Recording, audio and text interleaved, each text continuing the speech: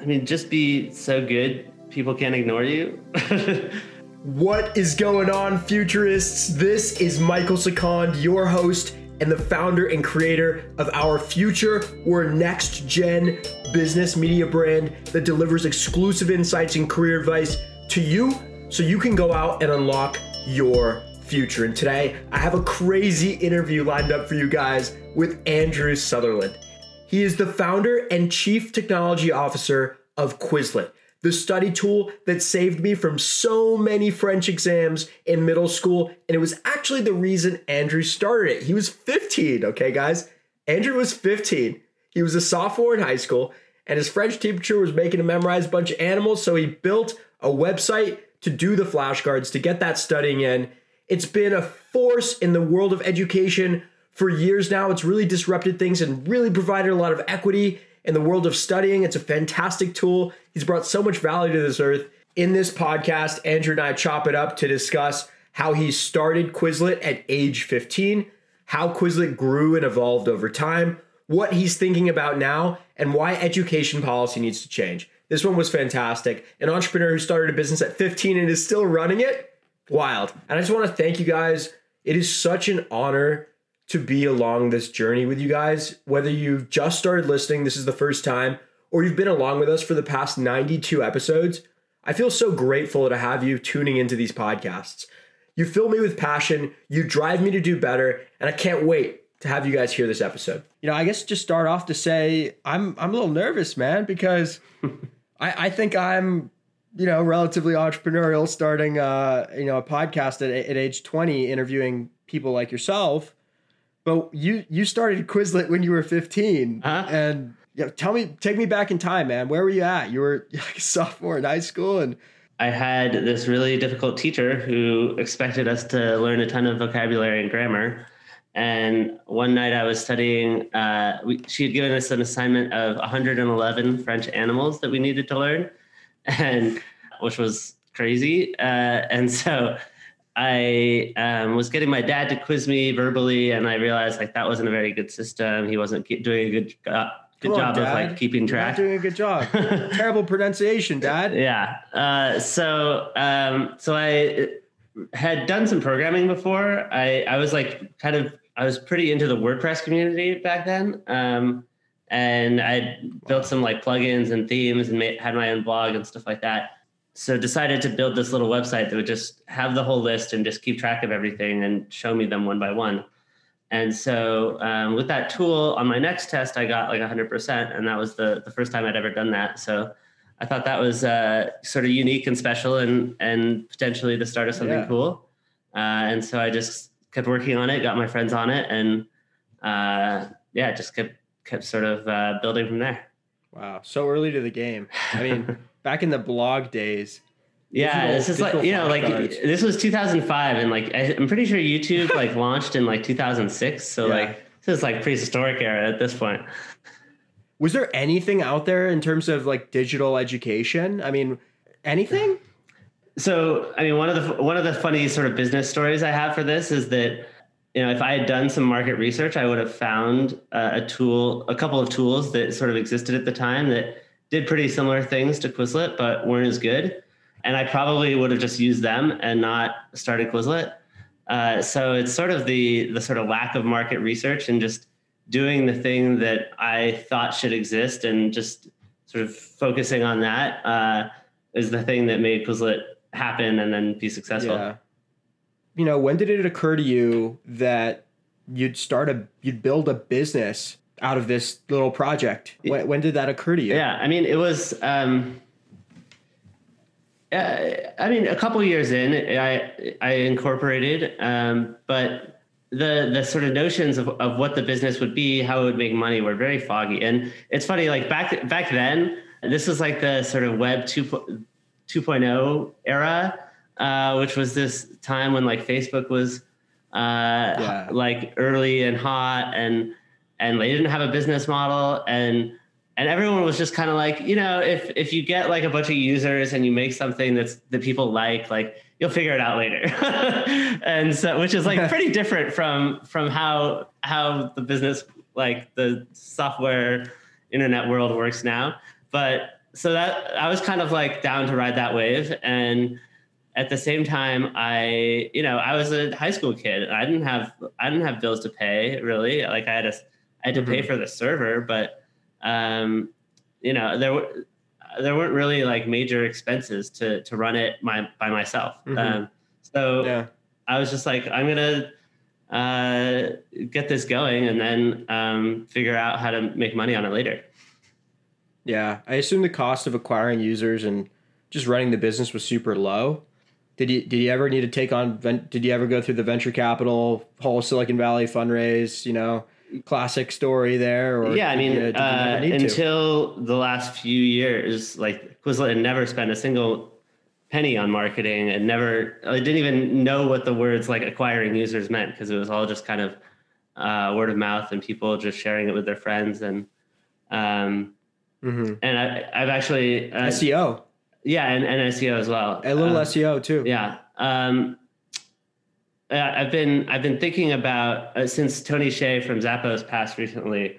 Been thinking a lot about that, and he put out this book, Delivering Happiness, which I read when I was like 18 or 19, and just like in the beginnings of how I wanted to start this business and how I wanted it to work and what the culture would be and all that. And I think it made a really big impression on me, because his sort of whole idea was that if you just have really, really happy customers, that you're really solving their problem, and like they're going to tell their friends, they're going to like be your marketers, and you can divert all of your marketing, the money you might have spent on marketing, on just like making your customers really happy, responding to their support requests really quickly, and just making a really good product. And so that's kind of the ethos that I carried into Quizlet, and I think that was successful. Yeah, a lot of the founders I've interviewed, just that laser focus on the customer that enabled them to win, right? Yeah. Just focus on the customer, the brands, the advertisers, what have you, will come later. If you build something that people enjoy and come back to consistently, it's going to win. I mean, one terrible example of this is Quibi, which poured like $500 million into ads, and nobody even liked the product. And it was like kind of a weak idea, and I don't know, it's just not how you should do it. Like if you have something good, like it'll grow organically, like it did with you. I mean, it's not like we've really advertised this podcast either, and it's grown organically. So it's kind of just the way things. Yeah, go. I mean, I think there is room for marketing, and as Quizlet got bigger and the ambitions were higher, and we started thinking about like, how do we expand into new markets internationally that we're not in? Like, we don't want to take like Quizlet grew over 10 years to a point, or 15 years to a point where like it's dominant in the US now. But like, are there ways to jumpstart that in international markets where that's not really true? Yeah, like those were questions that we were asking ourselves a few years ago as we were expanding internationally. So there is definitely room for it, but there's still nothing beats having just a really good product that people will tell each other about.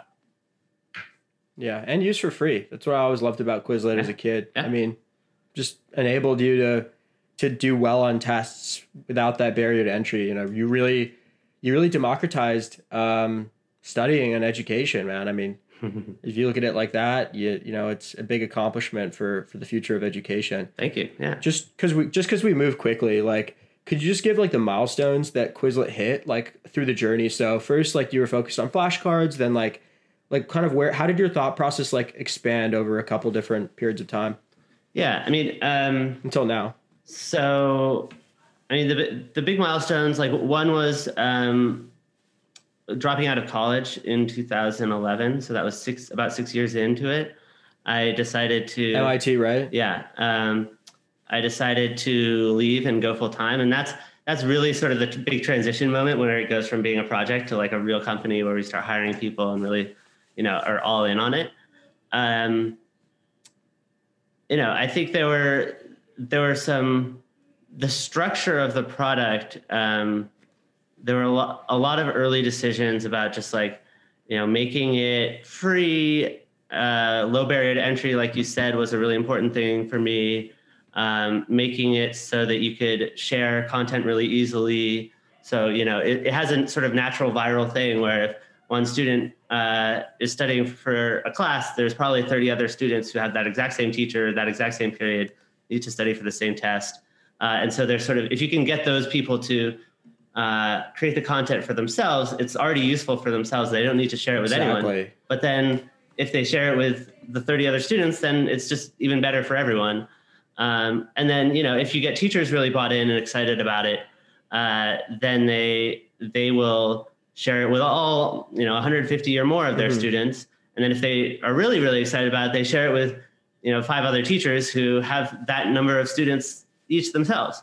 And so you can imagine the sort of growth potential really easily from that. I think one early transition in thinking was when I was in high school, I was like, I think that, I want this really to be about students. I don't want teachers to have any say in like how the product works or, what they think, or like it doesn't. It's a Pink Floyd perspective. A little bit. It's just like leave those kids. Yeah, like I didn't want them to,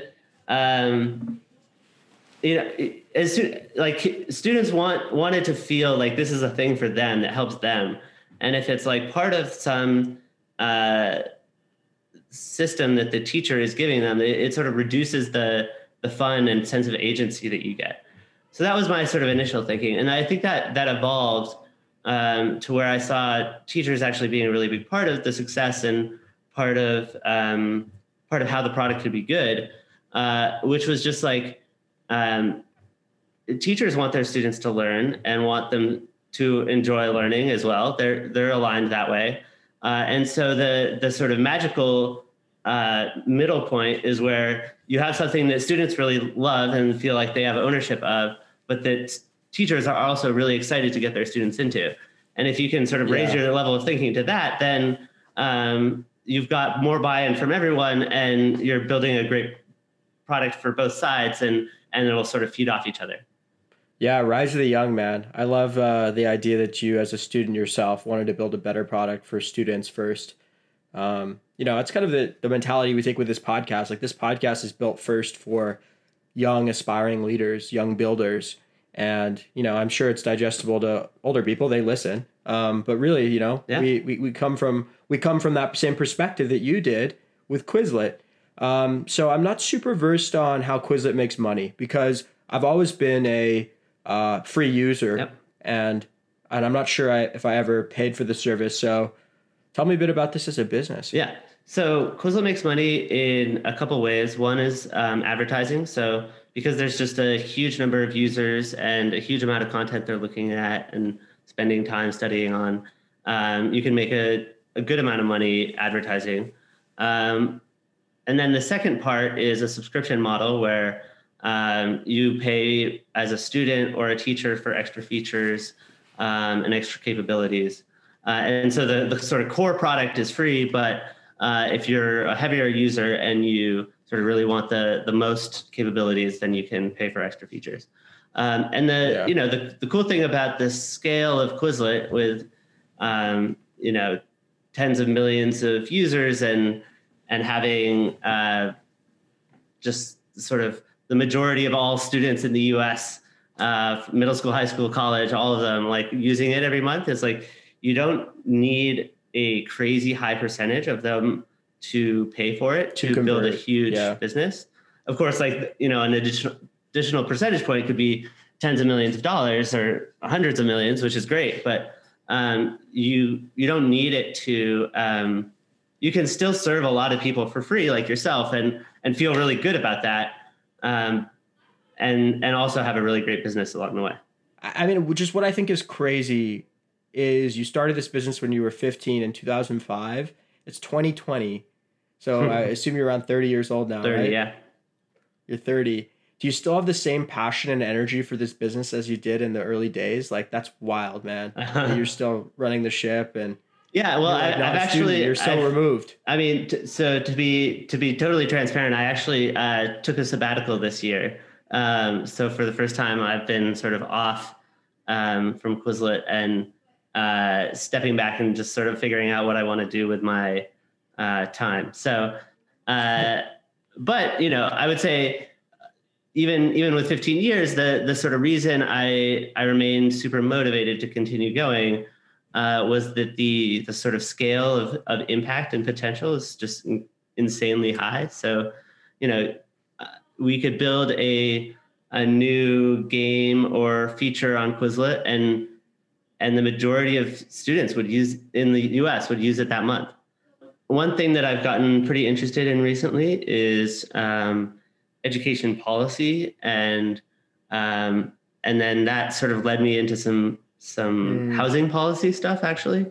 Interesting. Which was maybe a little surprising to me, but I basically have, when you look at California, for example, where I live, we spend, what's that?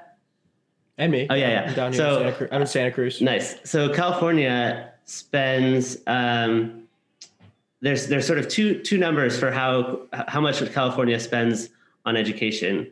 One is something around 22nd out of 50 of all the US states, which is the raw dollars we spend per pupil. And then, but if you adjust that for cost of living, we're something like 45 or something. And so basically that means that like California has this crazy high cost of living. And, if all of that money goes just like from teachers' pockets into like their landlords because it's super expensive to live in California, then like, the teachers aren't going to have a very good quality of life and all that. And so I think a major equity lever and major improvement to our system of education actually has a lot to do with how our housing policy works, and zoning, and fixing some things like Prop 13, which greatly both defund education and sort of create incentives for real estate to not be developed and to lower density and stuff like that. So I've sort of gotten more into this rabbit hole of like the systems overall, which is a very fun and different world than like the sort of product development specific thing, which is in some ways more fun because you can like control it all yourself. Whereas like when you start thinking about how do you change this like structural issue around zoning policy, it's like, well, you have to pass laws, you have to convince a lot of people. Like it's a much more tricky thing. Yeah. Have you ever thought about making a run for political office in the future? And there's education secretary, all the sorts of positions that you could gain control of these budgets. So it's not the politicians who are making these choices. It's a technocrat like yourself. I've thought about it. I don't know. Who knows? You'll figure it out. Yeah. Maybe you choose to make a bid. Yeah. So what's your piece of career advice to a young person just beginning their career? Man, you've grown up as a CEO, as the founder of a company. Yeah, I would say, just be so good people can't ignore you. I think when you're super young, one of the things that you have that older people don't is time. And you can stay up really late working on something and just like really like sanding down the edges and making it feel extra good, and testing it a lot with users.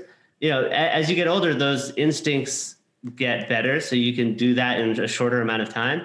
But like when you're young, you can like really just work insanely hard. And when